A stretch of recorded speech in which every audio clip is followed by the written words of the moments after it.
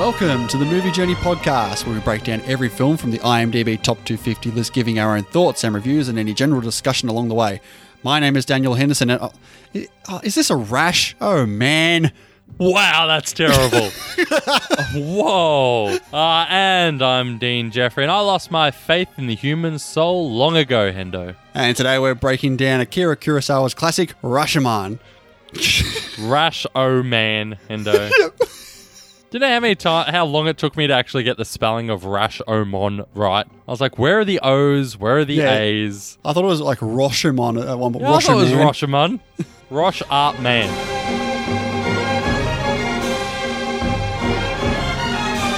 So, Rashomon, released in 1950, directed by Akira Kurosawa, tells the story of the rape of a bride and the murder of her samurai husband that are recalled from the perspectives of a bandit, the bride, the samurai's ghost, and a woodcutter. It stars Toshiro Mifune, Machiko Kyo, Masayuki Mori, and Takashi Shimura. So, have you seen Toshiro Mifune in anything else, Dean? Yes, of course. Have you, Hendo? Yes, he's definitely in Yojimbo, which we've done a breakdown on. Yes, we have. What year was Yojimbo? Was it before or after this, do you know? I would say after, because I don't think we did a 40s film. Yojimbo is 1961. Yeah, definitely after. Oh, there you go. All right. Cinematography by Kazuo Miyagawa, who also did the cinematography for Yojimbo, and music by Fumiya Hayasaka, who did the score for Seven Samurai and Ikaru. Two more top 250 films there. Very good. I mean, I think we've said many, many times throughout our little journey here that, directors love using the same people. Yeah, I mean, what's the bloody word? What's the saying? Better the devil you know. No, if it ain't, it's a simple one. If it ain't broke, don't fix it. Yeah. So during shooting, the cast approached Kurosawa with the script and asked him, what does it mean? And the answer Kurosawa gave at the time, and also in his biography, is that Rashomon is a reflection of life, and life does not always have clear meanings. What a bullshit answer. Yeah, it's so vague. What does it mean? Oh, it's unclear. Yeah. Yes, that's why we're asking you. So this was one of the very early uses of the handheld camera technique. They use it in the shot where the camera follows the character closely through the woods. Okay, sure. I read that it was one of the first times that the camera had been pointed directly at the sun, Hendo. Yes, I did see that too, actually. How do you reckon they got away with that? No one's looking into that camera, that's for sure. I mean, I think you just said how they did it. You can just point the camera without having someone look through it. They could just be wearing sunnies, you know? So there's obviously a lot of rain in this film, a lot of downpours, especially at the Rashomon gate. And Kurosawa found that the rain in the background wouldn't show up against the light grey backdrop. So to solve this problem, they ended up tinting the rain by pouring black ink into a tank of the rain machine. This rain is so incredibly fake. Well, clearly it's got black ink in it. I mean, black ink aside, it's too much rain. Like, I get you want to have a downpour. It's like someone's just throwing buckets. Heavy weather, Dean. All right, there are parts of the world that this could happen to. I bring up the tinting the rain and that because there is another film we've done a breakdown on where they actually distorted the color of the rain in a certain scene to make it show up onto the camera. Do you remember what that film was? Donnie Darko. No, rain is very essential into the title of the film. Rain Man. Have we done Rain Man, you idiot? How would I know? How would you know if you've done a Rain Man breakdown? You think I'd remember that? It is the other 50s classic, Singing in the Rain. Ah, Singing in the Rain, of course. Yes. Yeah. What did they do with that? They changed the colour, did they? With black ink? No, they added milk to it, so they had the white, so it would shine, because it was a colour film, so they needed it to be bright and white. I mean, yeah, okay. No wonder he was sick. Like, I thought if you're sick, you're meant to stay away from the milk. Maybe it was Milk of the Poppy, Hendo. What's that from? If you don't know, I'm not going to tell you. I'm not going to guess it, like, in a quick amount of time. Just tell me. Milk of the Poppy. Just tell me. We'll be here all night. Just Googling milk of the poppy. Apparently when you Google milk of the poppy, it doesn't immediately know that you want the movie quote. Milk of the poppy, what would that be? That would be Game of Thrones. Is it? I don't know. That was the first thing that came up. I'm going to say yes. All right, from now on, can you please not say quotes or anything like that if you don't know where it comes from? I promise nothing. Just from now, how about we do it different from now on? From now on, can you either A, get the quote immediately, or B, not question me on the quote if you don't know it? I'll just say, oh, that's from such and such. You'll be like, yeah, that's right. I'm like, no, it's not. I mean, you could say, oh yeah, that's from Singing in the Rain. I'd be like, really? So even during the brightest part of the day, parts of the forest that the crew needed to shoot in were still too dark. So rather than using a regular foil reflector, which did not bounce enough light, Akira Kurosawa and the cinematographer Kazuo Miyagawa, they opted to use a full-length mirror. So the crew bounced the light from the mirror through the leaves and onto the trees to soften it and make it look like even more natural sunlight. And Miyagawa later called it the most successful lighting effect he'd ever done. Okay, I mean, it sounds pretty obvious, doesn't it? Like, why are they using foil to reflect light? Like, hey, we have a better product here. A mirror. Like, what the fuck is this foil for? This is an innovative film using new things to teach moviegoers how to make films. Like, they're saying we use the foil to reflect the light. They're using something for a reflection, and they didn't immediately think, hey, mirror. Maybe they thought if they used a mirror, they would get some reflections of the cast and crew. They're not filming the mirror. But the mirror's going to be there to reflect the sunlight. Maybe. Who knows? I don't know. I've never made a film. Clearly. If you had, you would know this. So in his autobiography, Kurosawa recalled that one of the biggest problems his crew encountered while filming in the forest was that the slugs kept dropping out of the trees and onto their heads. Where the fuck were they filming? In a forest. I don't understand this. Slugs just falling from trees. What are the slugs thinking here? What do you mean? They're not. Why would they be thinking anything? What are these, suicidal slugs? Do you think the slugs are going to die when they fall out the tree onto the grass? I mean, there's a chance. No, there's no chance at all. Surely they have a better life in the trees. How do you think the cast and crew helped fix this problem? I mean, I know personally when I have a slug problem... It's not mirrors, okay? I tend to cover myself in salt. What did the crew do, Hendo? Have you done some reading on this movie, Dean? I did a little bit of reading, Hendo. You know me. Yes, they slathered themselves in salt. Like, seriously. How do these people even make films? I mean, it's not like they put themselves in salt and the slugs are going to like it's a force field, like it's going to fall and like bounce away, like it's not even going to hit them. It's not going to land on them. Like magnets. Yeah. It's not like just falling down like, oh shit, it's salt. Change of direction. I mean, you don't think slugs think at all, but clearly they do because they're anti-salt. They just don't have suicidal tendencies, okay? Anti-saltite. But this film was released in Japan on the 26th of August in 1950 with a runtime of 88 minutes. A smooth 88 minutes. Very smooth. Good pick from me, Hendo. Already, just from the runtime. With a tagline of the husband, the wife, or the bandit. Okay, I don't like that tagline. Makes it sound like it's like a murder mystery. Who did it? Was it the husband? Was it Isn't the it wife? though? It's kind of a murder mystery. Is it? You could almost say it's a courtroom drama. Yeah, if only I'd known last week, I could have put it in my list. Good joke, Hendo. The box office gross is a bit weird here. The budget, it was $250,000, but IMDb have it at a worldwide gross of 46,000. 46,000 yen? Because that's not a lot, Hendo. I'm sure it was wildly successful in America. Well, when the film was released internationally to rave reviews, many speculated that Kurosawa was influenced by Citizen Kane in the element of flashbacks that ultimately provided conflicting accounts of events. However, Kurosawa apparently didn't even see Citizen Kane until after he released Rashomon. I mean, I don't buy that for a second. Citizen Kane is the Citizen Kane of Citizen Kanes. Like, surely a film director such as Akira Kurosawa would want to see this film. That's the kind of review you put, that one-liner review you put on the DVD or Blu-ray of Citizen Kane.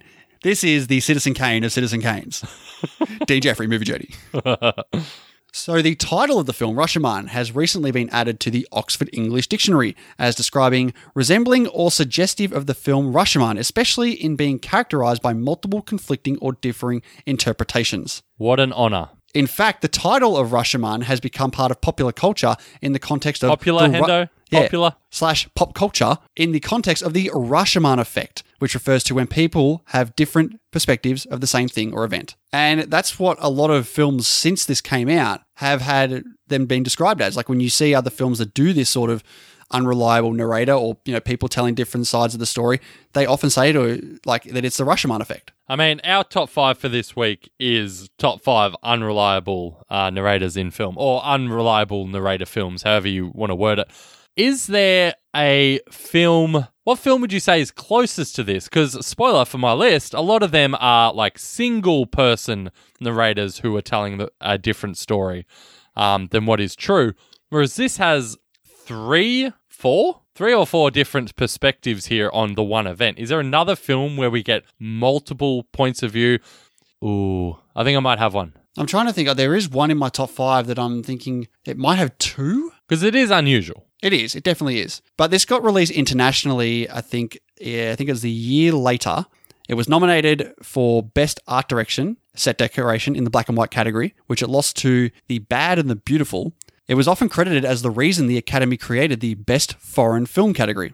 It also won an honorary award that year. It was voted by the Board of Governors as the most outstanding foreign language film released in the United States during 1951. It also won the Golden Lion at the Venice Film Festival in 1951 as well. So got a lot of accolades when it was released internationally a year later. Surprised it didn't make more money. That's why I think this grossing is grossly inaccurate. Well done. Brilliant. Can't wait for all those zingers you got coming up. Oh, got to provide something on this one. All right, Dean. Critics or audience for Rotten Tomatoes? Critics. Critics have it at 98% and audience have it at 93%. Wow. Metacritic, 98%. What? Jesus. I thought it was against the rules for them to have anything higher than 80. Letterboxd, 4.2. But of course, let's take a look at the history of Rashomon in the IMDb Top 250 list. This debuted onto the very first list, the 26th of April, 1996, at number 101. The lowest it ever got to was 151 about a year later, and then it started to gradually peak up. The highest it ever got to was at 43 in 2005, and then since then, for the last 15 years, it has just gradually dropped down little bit by little bit to where it currently sits at number 127 with an 8.2 over 149,000 votes. That's high. That is very high, my friend. And I think you can tell from maybe our tone there, maybe it is a bit too high. Why don't we break it down, Dean?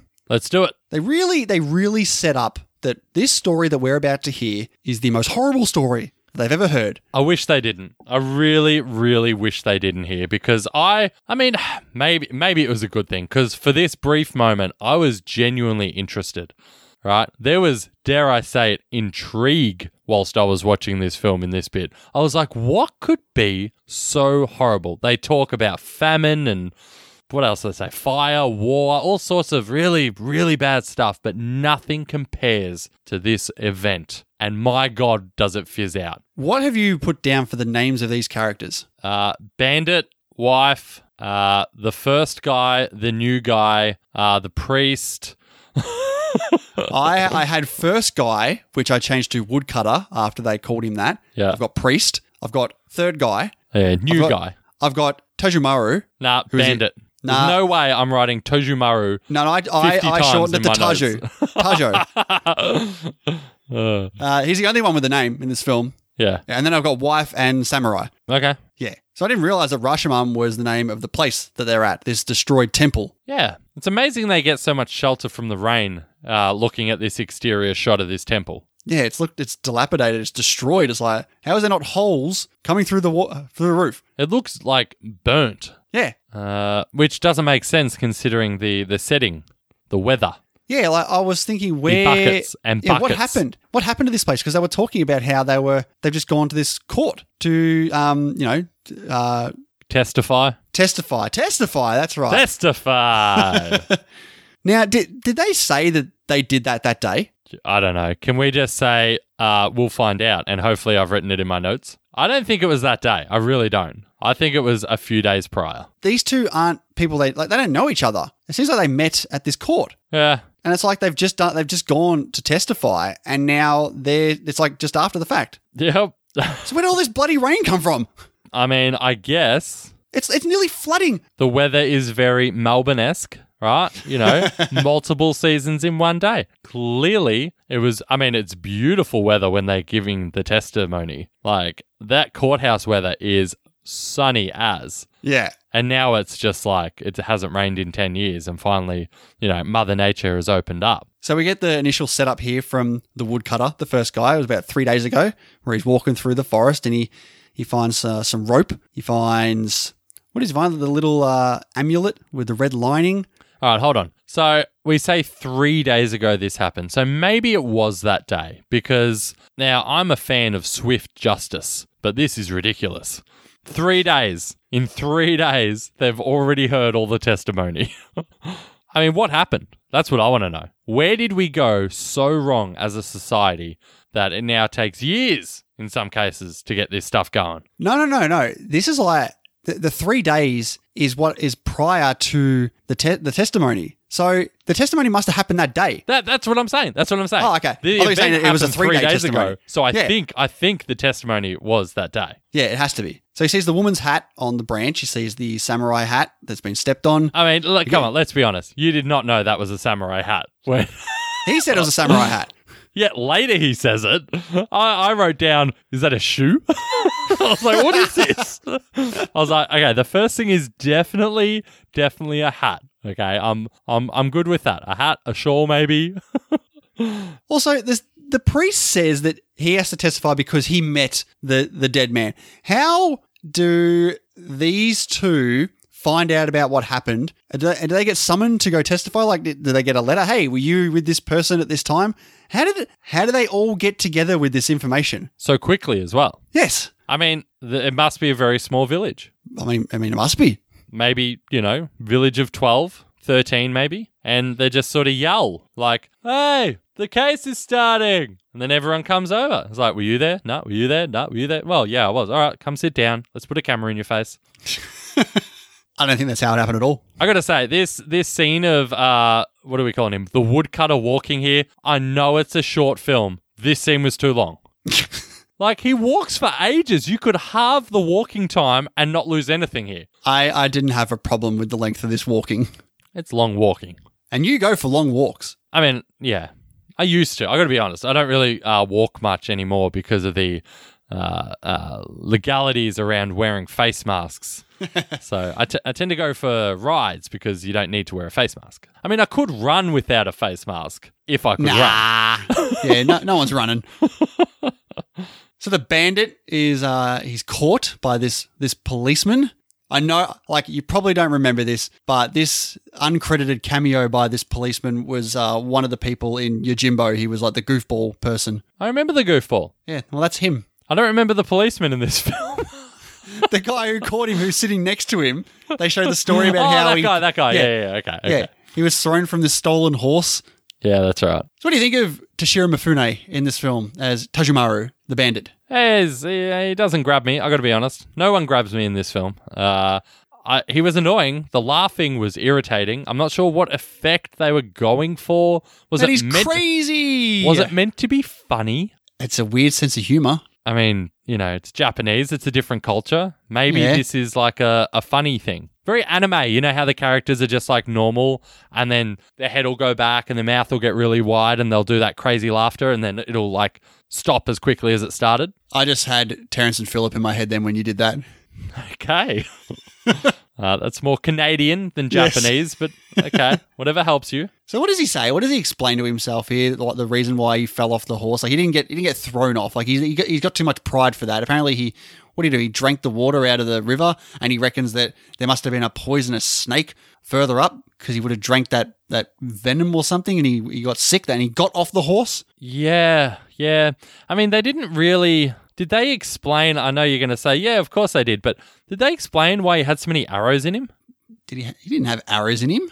Didn't he? I don't think he did. Okay. I'm pretty sure he had arrows in his back, but okay. He was on the sand. He had arrows in his back. Okay, I must have missed that. Okay. But just from this, you can tell that Tajo, or Bandit, he's big on pride. Like he doesn't want to come off as, weak. He doesn't want to admit that he was thrown off the horse. He has to give a story for that reason.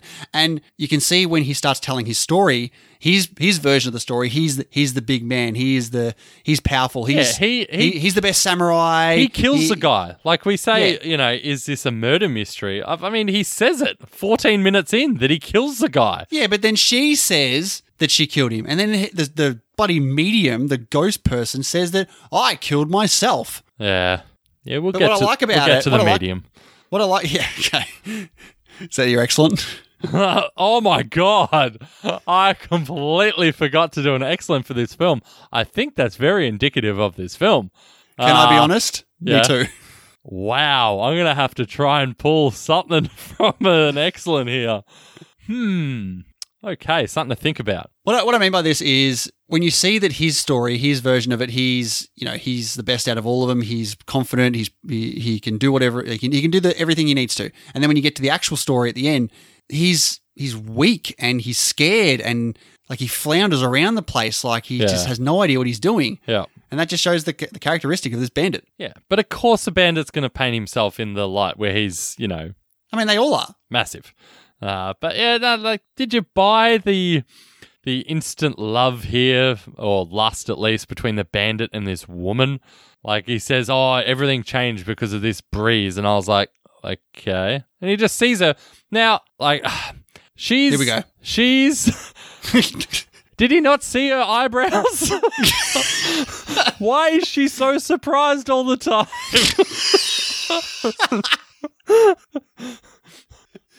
Like he goes on about how fierce she looks. I'm sorry, but in no timeline does she ever look fierce.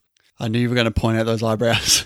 I mean, how could you not? Yeah. Now, this samurai, the one who dies, I thought he would have been like a smarter man. No, he's not smart. Well, then again, in the bandit's story, he is not smart at all. Is there any story where he's smart? We'll get to those. But this one, he acts particularly dumb when the bandit is saying, hey, I've got all these swords I found. Why don't you follow me through this bush and I'll get them for you? A samurai carries 2 swords. Now, I don't think samurai are walking around like, gee, I could use some more swords. Can never have enough swords for a samurai. Like, these are mobile people here. Like, why would you want to add all that weight to you? Just a couple of swords, you're laughing. But even this bit here, so he overpowers the samurai in this quick wrestle here. Then he goes to the lady and says, your husband's been taken sick. He leads her to the husband, who is tied up, and then rapes her, right?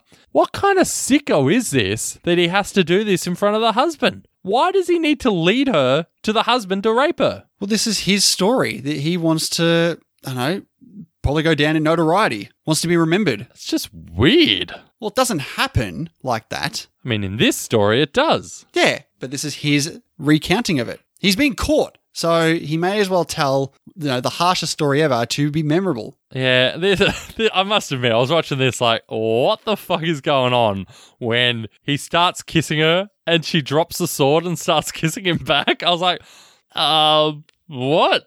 The whole changing of opinions from this woman in every single story, it's weird. Yeah. It's odd from the bandit here. We're back to the courthouse. He's laughing. He's very proud of himself here. But in this version of the story, the wife says, one of you's got to die. She can't live with the 2 men thing. I think she'd struggle in today's society. I got to be honest. Yes. But this samurai fight, I mean, it's clean, like it's very well choreographed. Like these 2 clearly look like they've had some experience with the sword. It is a long battle. The way... Hold on, let's stop there. Let's stop there. So here's a guy, this bandit, right? Who will trick this samurai into catching him, tying him up, will lead a helpless woman to her husband and rape her in front of him, but then absolutely must untie this man to fight him and kill him. Like, surely, if you have no like moral center such does this bandit, just kill him. He's tied up. Why risk your life? Yeah, I agree. That's why this story doesn't make any sense. But she runs away in this story. Hold on. She's not having any of this. I like that he counted. They crossed swords 23 times. I remember because no man had ever gone more than 20. It's like, what the fuck? Yeah, come on, mate, get off it. He does it in this story, and I think in the other stories, the way he kills the samurai, it's like he throws the sword. Yeah, like a spear. Yeah, that's weird. Just cut his head off. I mean, so we get a version later where the samurai kills himself. Seppuku. Yeah, commits seppuku. Is there no like 19? Oh shit. This film is not set in the 1950s. Is there no, ancient era Japan version of an autopsy where they can tell if someone was stabbed with a sword or whether they had their guts ripped open? No. Sure, that would be pretty easy to be like, hold on, he said he stabbed him, and this guy, this medium, says that he committed suicide. Maybe it's like order, Bring the body order in the court. Can we actually look at the body? Look at the body. Wow. This is revolutionary. What kind of sick, disgusting judge wants to look at the dead body? The bandit's like, no, we don't need to say that. That's fine. No, just believe me, please. Key piece of information here that they talk about this dagger that she left behind and he forgot to get it, which will come back at the very end. Yep. Which I completely forgot about. See, now in the wife's perspective here, when she comes to the court to do her testimony, she's not fearful at all in this story. She is a sooky mess. Yeah, she's I mean, what do you say? She's very soft. And the samurai is portrayed in this story as kind of a prick. Like, the bandit runs away and he just gives her this stare down, this cold stare down. Like, is he ashamed of her? Oh yeah, this weird look that she goes on about. So much loathing and coldness. Yeah, it's odd. She cuts him free here. Apparently, tells him to kill her. He refuses. She faints, and then when she wakes up, he's dead. Like, she can't even admit to it. This story sucks. And she tries to kill herself by throwing herself into a pond, Hendo. Like, come on. There are blades around you. I know. Just take that dagger out and finish the job. Her story has holes. Yeah, I like the bandit story better out of these two. But how can you go past the medium? Wow. How good is this scene where she's dancing around and trying to summon the ghosts? First off, hang on. Before we get into it, why are these two guys sitting in the background this whole entire time? Why do they need to be there? They're probably the jury. I don't think they are. I don't think you can testify and be part of the jury. Who knows how things worked back then, Hendo? I mean, if they're testifying and then sitting there watching, where's the bandit? Where's the wife? Are they sitting there watching after this? Bear in mind, this is a courtroom that allows a medium to speak from beyond the grave as testimony. It's fact, all right? So, yeah, let's get the samurai's version of events here, allegedly, which is so stupid. Like, honestly, can we just say, this is ridiculous. This is Mike. This is so stupid. And this woman just overacts something horrid. I was like, oh, she's so possessed. Annoying. She's possessed by the ghost dean. And she's even more surprised than the wife with the eyebrows, Hendo. The eyebrows. Okay. Back on the eyebrows. Okay, so what does she say? She says that after the bandit attacked the woman, he tried to console her. He was very gentle. He falls in love with her, basically. Yeah. The bandit wants her to be with him. He only attacked... Oh, I love this. He only raped her because he loves her. That's what they all say. Who is this guy? Noodles? Seriously? Okay, so the wife says, take me wherever you want. Please kill my husband. So, I mean, we do get a few versions here where the wife really does, want this husband dead. But the bandit kind of flips it around on her. Yeah, this very honourable and respectable rapist is just so disgusted with this woman saying, well, you must kill the husband then. What? I mean, I rape, but I never kill. This is a guy who is now infatuated with this woman, right? Come with me, live with me, be with me forever. Okay, listen, you've convinced me. All right, I'll do it. Just let's get rid of my husband, He might pose a bit of an issue for us. And he's just like, what? So why is the samurai, the ghost samurai, telling this story? Like, is he too proud? Like, he obviously wants to say, oh, I killed myself because no one could kill me. But why is he flipping it back around on the wife? Because he's disgusted with her. Is he trying to make the bandit less likely that he would kill him? I don't know. I think in every version, the husband's disgusted with the wife. Not in, is he disgusted with her in the first one? I don't know. Maybe he's not given an opportunity. Pretty sure he is. Yeah, I mean, you're asking, like, why is the samurai wanting to tell this story? Has it ever occurred to you that this medium is just, trying to get paid?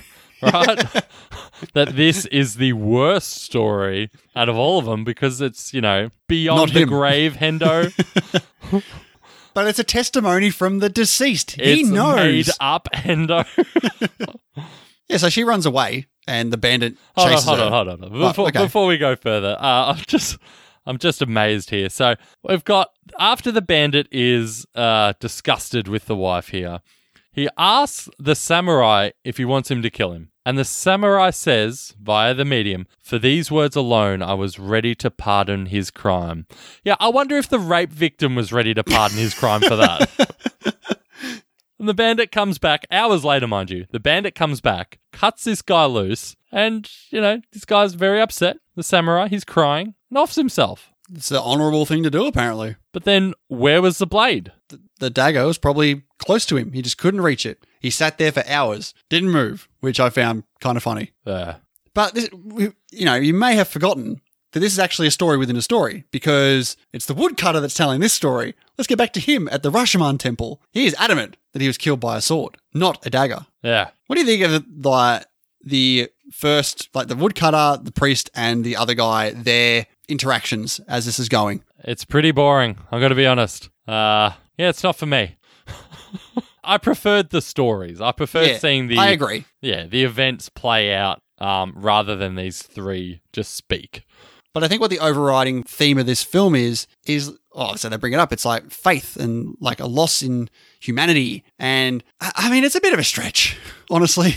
What? Your opinion on the themes of this film is a bit of a stretch? Like that the priest would lose his faith in humanity because these people lied. Yeah, like he's a priest. He surely would be hearing the good and bad from everyone. Yeah. I'm still not seeing how this is just the most horrible thing that he's ever heard.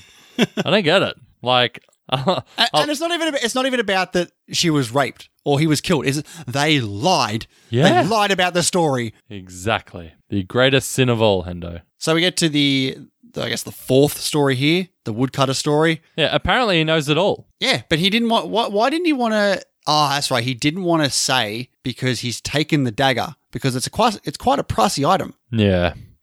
And the third guy's all over it too when you get back to it. Yep. So what's the real story here? So hold on, are we convinced that this is the real story? Yes. He has no reason to lie about this now. He is an actual, witness that isn't partial in any way. He's just someone who's been walking along and has seen this. Yeah, but I think what we can tell is that people's memory can differ on the same event from, person to person. I think that is a key theme here, Hendo.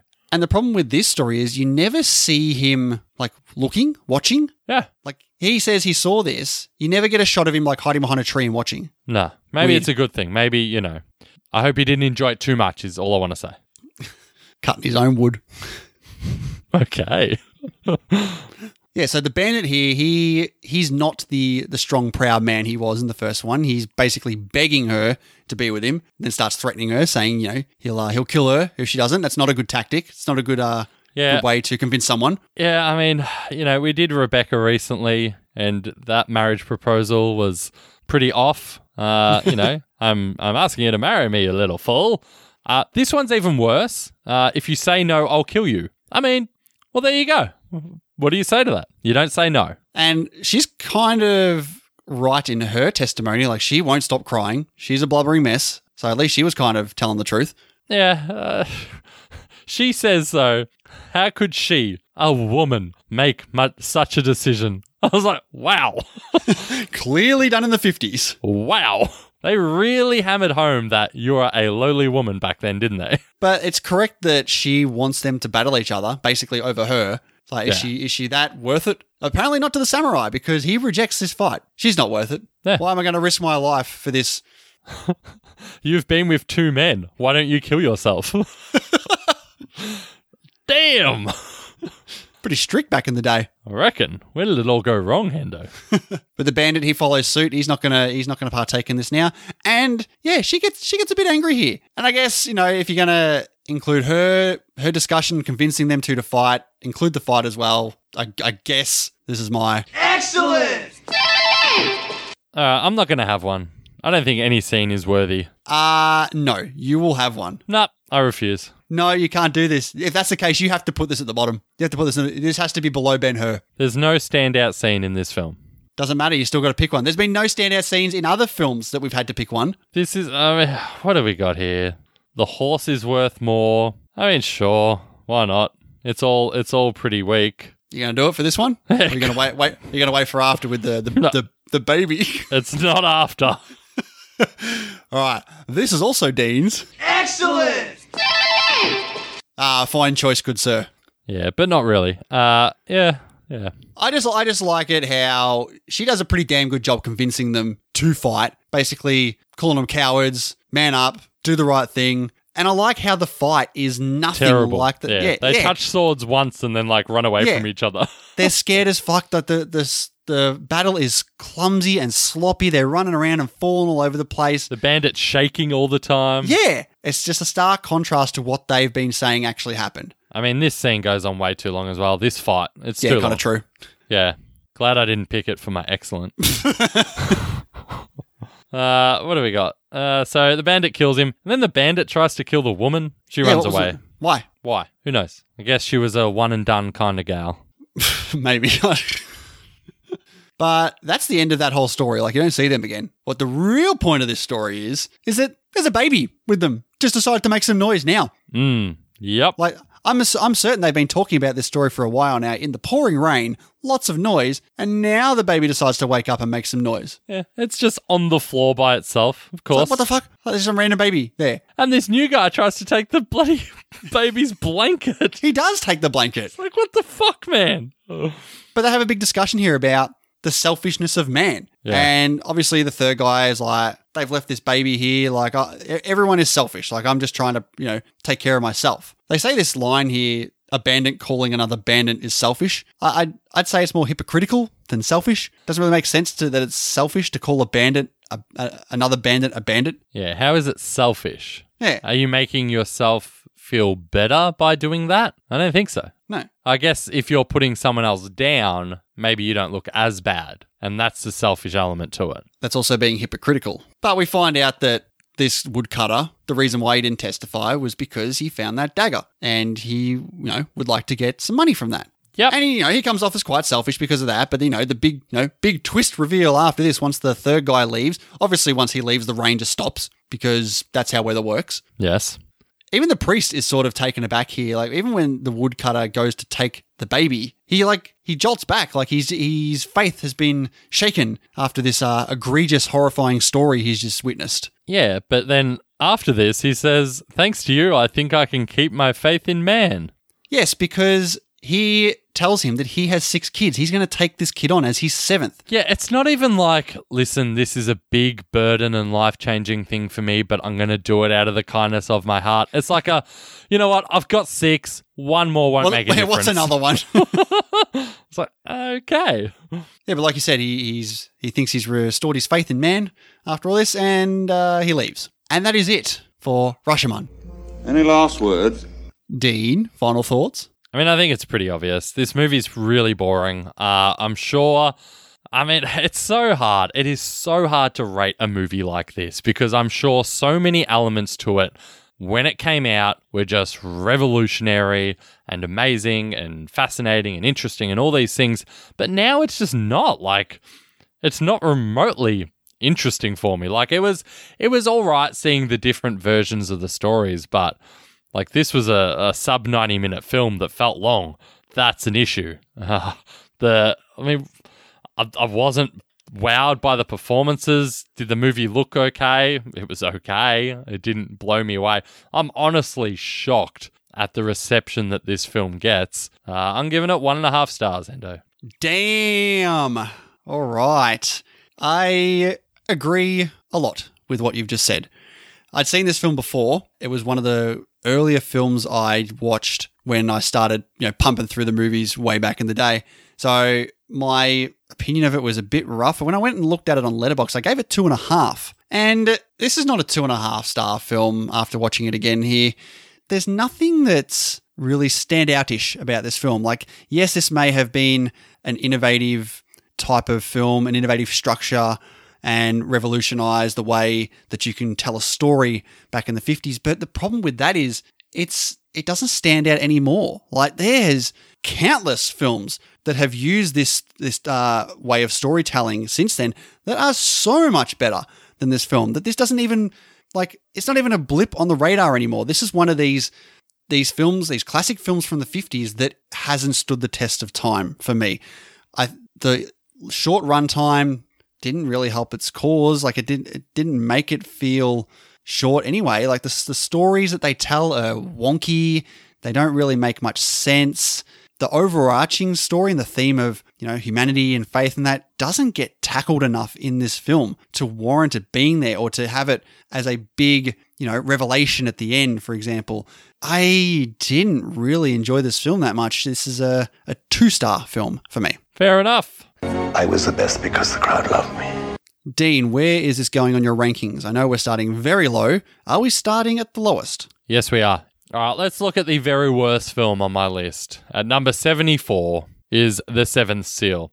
This is better than The Seventh Seal. Then we come up against Ben-Hur, which amazingly I gave 1.5 stars to as well. It is better than Ben-Hur. Then the next one is Singing in the Rain. Singing in the Rain is definitely better than this. So Rashomon is my new number 73.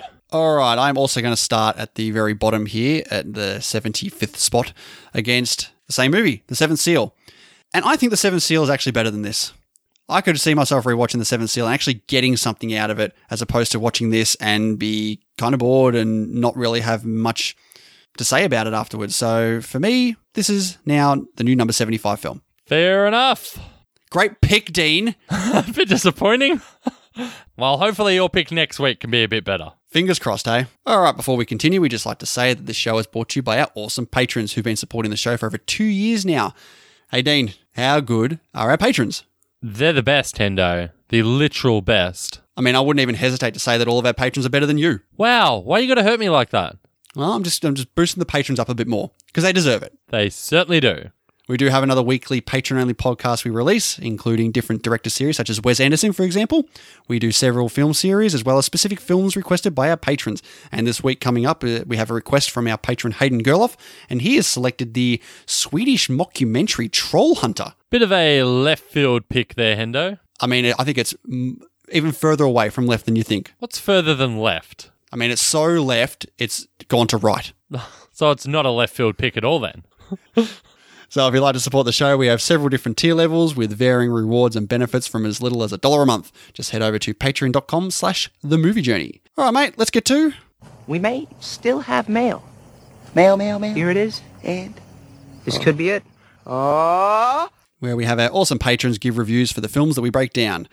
All right, let's see if anyone has more positive stuff to say about Rashomon than we do. First one here from Julio at the Contrarians. After hearing about Rashomon for years, I went into it thinking it was going to be about 4 slightly different versions of the same story, the devil being in the details, making the point that everyone's truths can be different but still be true in their point of view. What I got was 4 wildly different accounts in the same story, 4 versions that can't be reconciled in any reasonable way, and that was less interesting. I've been meaning to rewatch it since, hoping that I'll be more into it now than I know what to expect.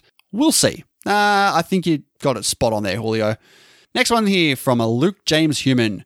I'm not going to pretend that I know what this film is about. Thematically, it could be about perspective, truth, innate selfishness, man's inhumanity to man. The narrative device seems pretty unusual for the release date and certainly gives the film some much needed interest. The story being told is essentially a number of versions of the same event, and it is a solid core to the film. Visually, it's fairly two-note. You can either experience the monochrome camouflage of the forest scenes, where the characters frequently blend into the scenery, or the stark man-made rain-soaked temple scenes. Both have their merits, but the latter is more evocative. Not having experienced Kurosawa before, I cannot say whether the pace here is typical. Some scenes appear considered, while others seem laboured. Generally, it is a pretty slow movie. The score is either very melodramatic or non-existent, and the sound design would benefit greatly from a few more sword clangs. The performances, other than the poor fight choreography, are decent, and everyone seems to be giving it their all. This is a bit of a mystery to me, and I have been unable to see why it commands the praise that it does. Watchable, but slow, dated, and not samurai enough to satisfy my high expectations. Damn. All right, thanks guys for those reviews, but of course we've got... Okay, it's not the worst movie in the world. Ooh, strong start. Rashomon's got to be definitely past its use-by date. Watching it, I sort of felt like in order to appreciate the fullness of the film, it required my full attention. God, was he vacuuming again? Unfortunately, the movie was so boring I couldn't give that to it. My experience was basically going in and out of understanding what was going on. About 30 minutes in, I had to look up a synopsis to see the basic premise of what was happening. Whilst this made the rest of the film partially coherent, I still couldn't position myself to critically observe what was happening. Meaning, if you're supposed to be trying to figure out the events to get a picture of what happened to the man and the woman, I only got a gist. And even then, it may have been fabricated on account of who was telling the story. I feel like the filmmaking craft hadn't developed to the point where the most could have been gotten out of its storyline. It was hard to relate to any of the characters. Overall, not enough happened, and I wasn't properly engaged. Looking forward to listening to the movie journey make sense of this. 1.5 stars. Well, at least, Shane, this isn't going to be an in the mood for love situation where we come out, guns blazing with our 4.5 star reviews. I'm with you, Shane. Yeah, great review there, Shane. All right, let's take a look at the poll I put out on Twitter to see, is Rashomon one of the 250 best films of all time? What do you think, Dean? No? 56% say yes. That's very surprising. It is. It is now tied for 31st with Mad Max Fury Road in the list of films we've done. Fair enough. All right, mate, let's get to... Answer my question! The question, jerk! Where we asked you, what is your favourite film with an unreliable narrator? All right, let's take a look over on Twitter. First one from Justin Herring. Of recent times, me and Earl and the Dying Girl. Next up from Ronnie Casol, definitely The Usual Suspects. Maybe we should have prefaced there may be some slight spoilers here if you're listening to this. Qui-Gon Glynn goes with The Shawshank Redemption. All right, I saw this mentioned a few times. Yeah. Does this qualify for you? Shawshank's not on my list. I couldn't think of where it would be. Yeah, I'm the same. I don't understand why multiple people have put this on this list. I don't get it. Yeah, no, I'm with you. Next up from Fanboy Rob, Fight Club. Okay, I can understand that one. One Shot says The Wolf of Wall Street. Sean says Goodfellas. Again, I don't understand the unreliable narrator element to Goodfellas. Is it just the whole, this is, autobiographical and maybe what was said wasn't true? Yeah, see, because I don't really feel like that plays in the movie. That's more of a meta take on it. Yeah, like there's never a point in the film where you are led to believe that what he's saying is false. Yeah. Yeah. Herman Karlovic goes with Taxi Driver. I feel like a broken record. Again, is there an element to unreliable narrator in this film? I think there is with Taxi Driver because I feel like because he is so, he's a bit mentally unstable. I think there are points in the film where you cannot fully believe what he is saying. Yeah, but we're still seeing the events as they are, but at the through same his time, perspective. Yeah, but at the same time, we're hearing his narration on them, but we're still seeing them. And like a lot of the scenes in Taxi Driver, you see them and you think he's the weirdo. There's something wrong with him because of how he's narrating it. I don't actually feel like what we're seeing is incorrect. I feel like we're watching it thinking his opinion on it is askew. Look, I can see Taxi Driver more than I can see the other ones. I didn't put Taxi Driver on my list, but I could make a case for that more than the other ones I've heard so far. All right. Nicole Robinson says 100% Usual Suspects. Fair enough. Amy Thomason goes with today's breakdown, Rashomon. Dr. Orbs says Atonement. Interesting. Bernard Oliver says Gone Girl. Yeah, that plays. Yeah. The Real Cut says Patrick Bateman is up there from American Psycho. Mm-hmm. And our last one on Twitter here from Tom, The Usual Suspects. All right, let's head over and check out our Facebook listener discussion group. Get on over there and join up, guys. We have a lot of fun convos over there, different types of movie-related content. And, of course, you get a chance to win some sweet, sweet merch by putting your answers in over there. Talon Crichton, finally, has gone with one answer, and it's Fight Club. Lauren Louise Scott says Milo and Otis. Interesting response. All right, let's see what our patrons had to say. Dan Brennick from the Netflix and Swill podcast says, I saw a list where someone considered Eternal Sunshine of the Spotless Mind an unreliable narrator movie. So I'm going to pick that. Okay. Do you think it is? Yes, I do. Yeah, for sure. Yeah. Nick Haskins says Citizen Kane. Bloody Nick, he loves Citizen Kane. Rob Annafield says Fight Club. As does Chris Beardsell. All right. Luke James Human goes with Life of Pi. That's an interesting choice. Oh, it's a great choice. Nerdrovert says, oof, tough to pick just one. If I'm basing it on initial surprise and rewatchability, probably have to go with Memento. Okay. David Powell says, great topic. Could easily do a top 10. A classic David Powell.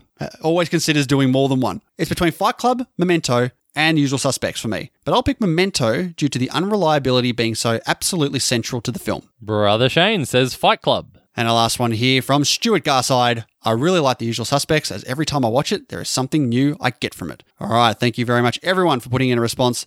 But Dean, let's get to our top 5 films with an unreliable narrator. And as usual, we'll kick it off with you. What is your number 5? My number 5 is Pan's Labyrinth.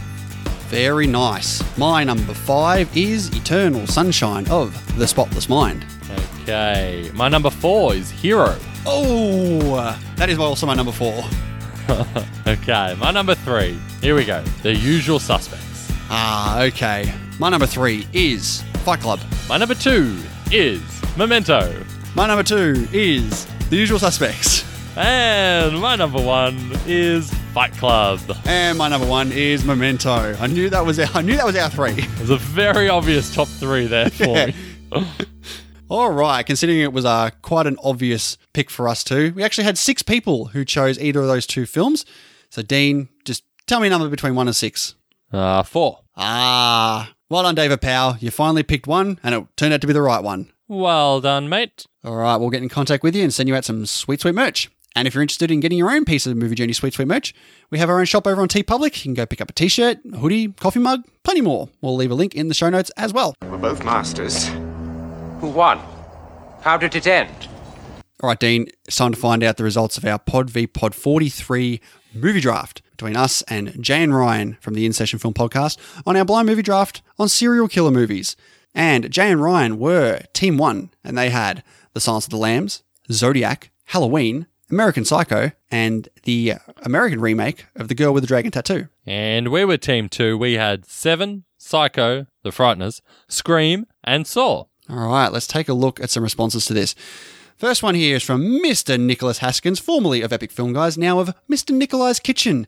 Says, Team In Session is like the anti-Nick list with trash like Zodiac and Dragon Tattoo in there. Team Movie Journey has Saw. Team Movie Journey by Country Mile. Not to mention Seven, The Frighteners, and Scream. Fuck, Psycho is the worst of that list. That's how good it is. Was Team In Session even trying? Wow, brutal. I love it. All right, the Rough House podcast say Team In Session drafted a murder's row of serial killers. Plus Silence of the Lambs give you 2 serial killers for the price of 1.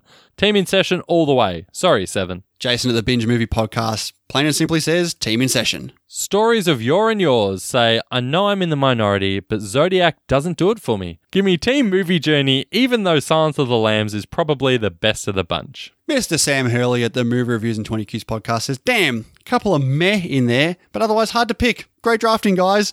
Who did you pick? Renegades say, Team In Session. Silence of the Lambs and Zodiac are awesome.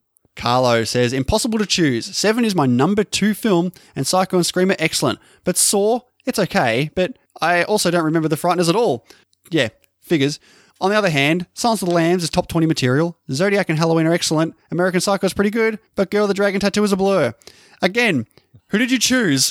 Julio at the Contrarians say Team Movie Journey has the best one of the lot in 7, but Team In Session has 3 all-timers with Silence of the Lambs, Zodiac, and American Psycho. So going with Team In Session.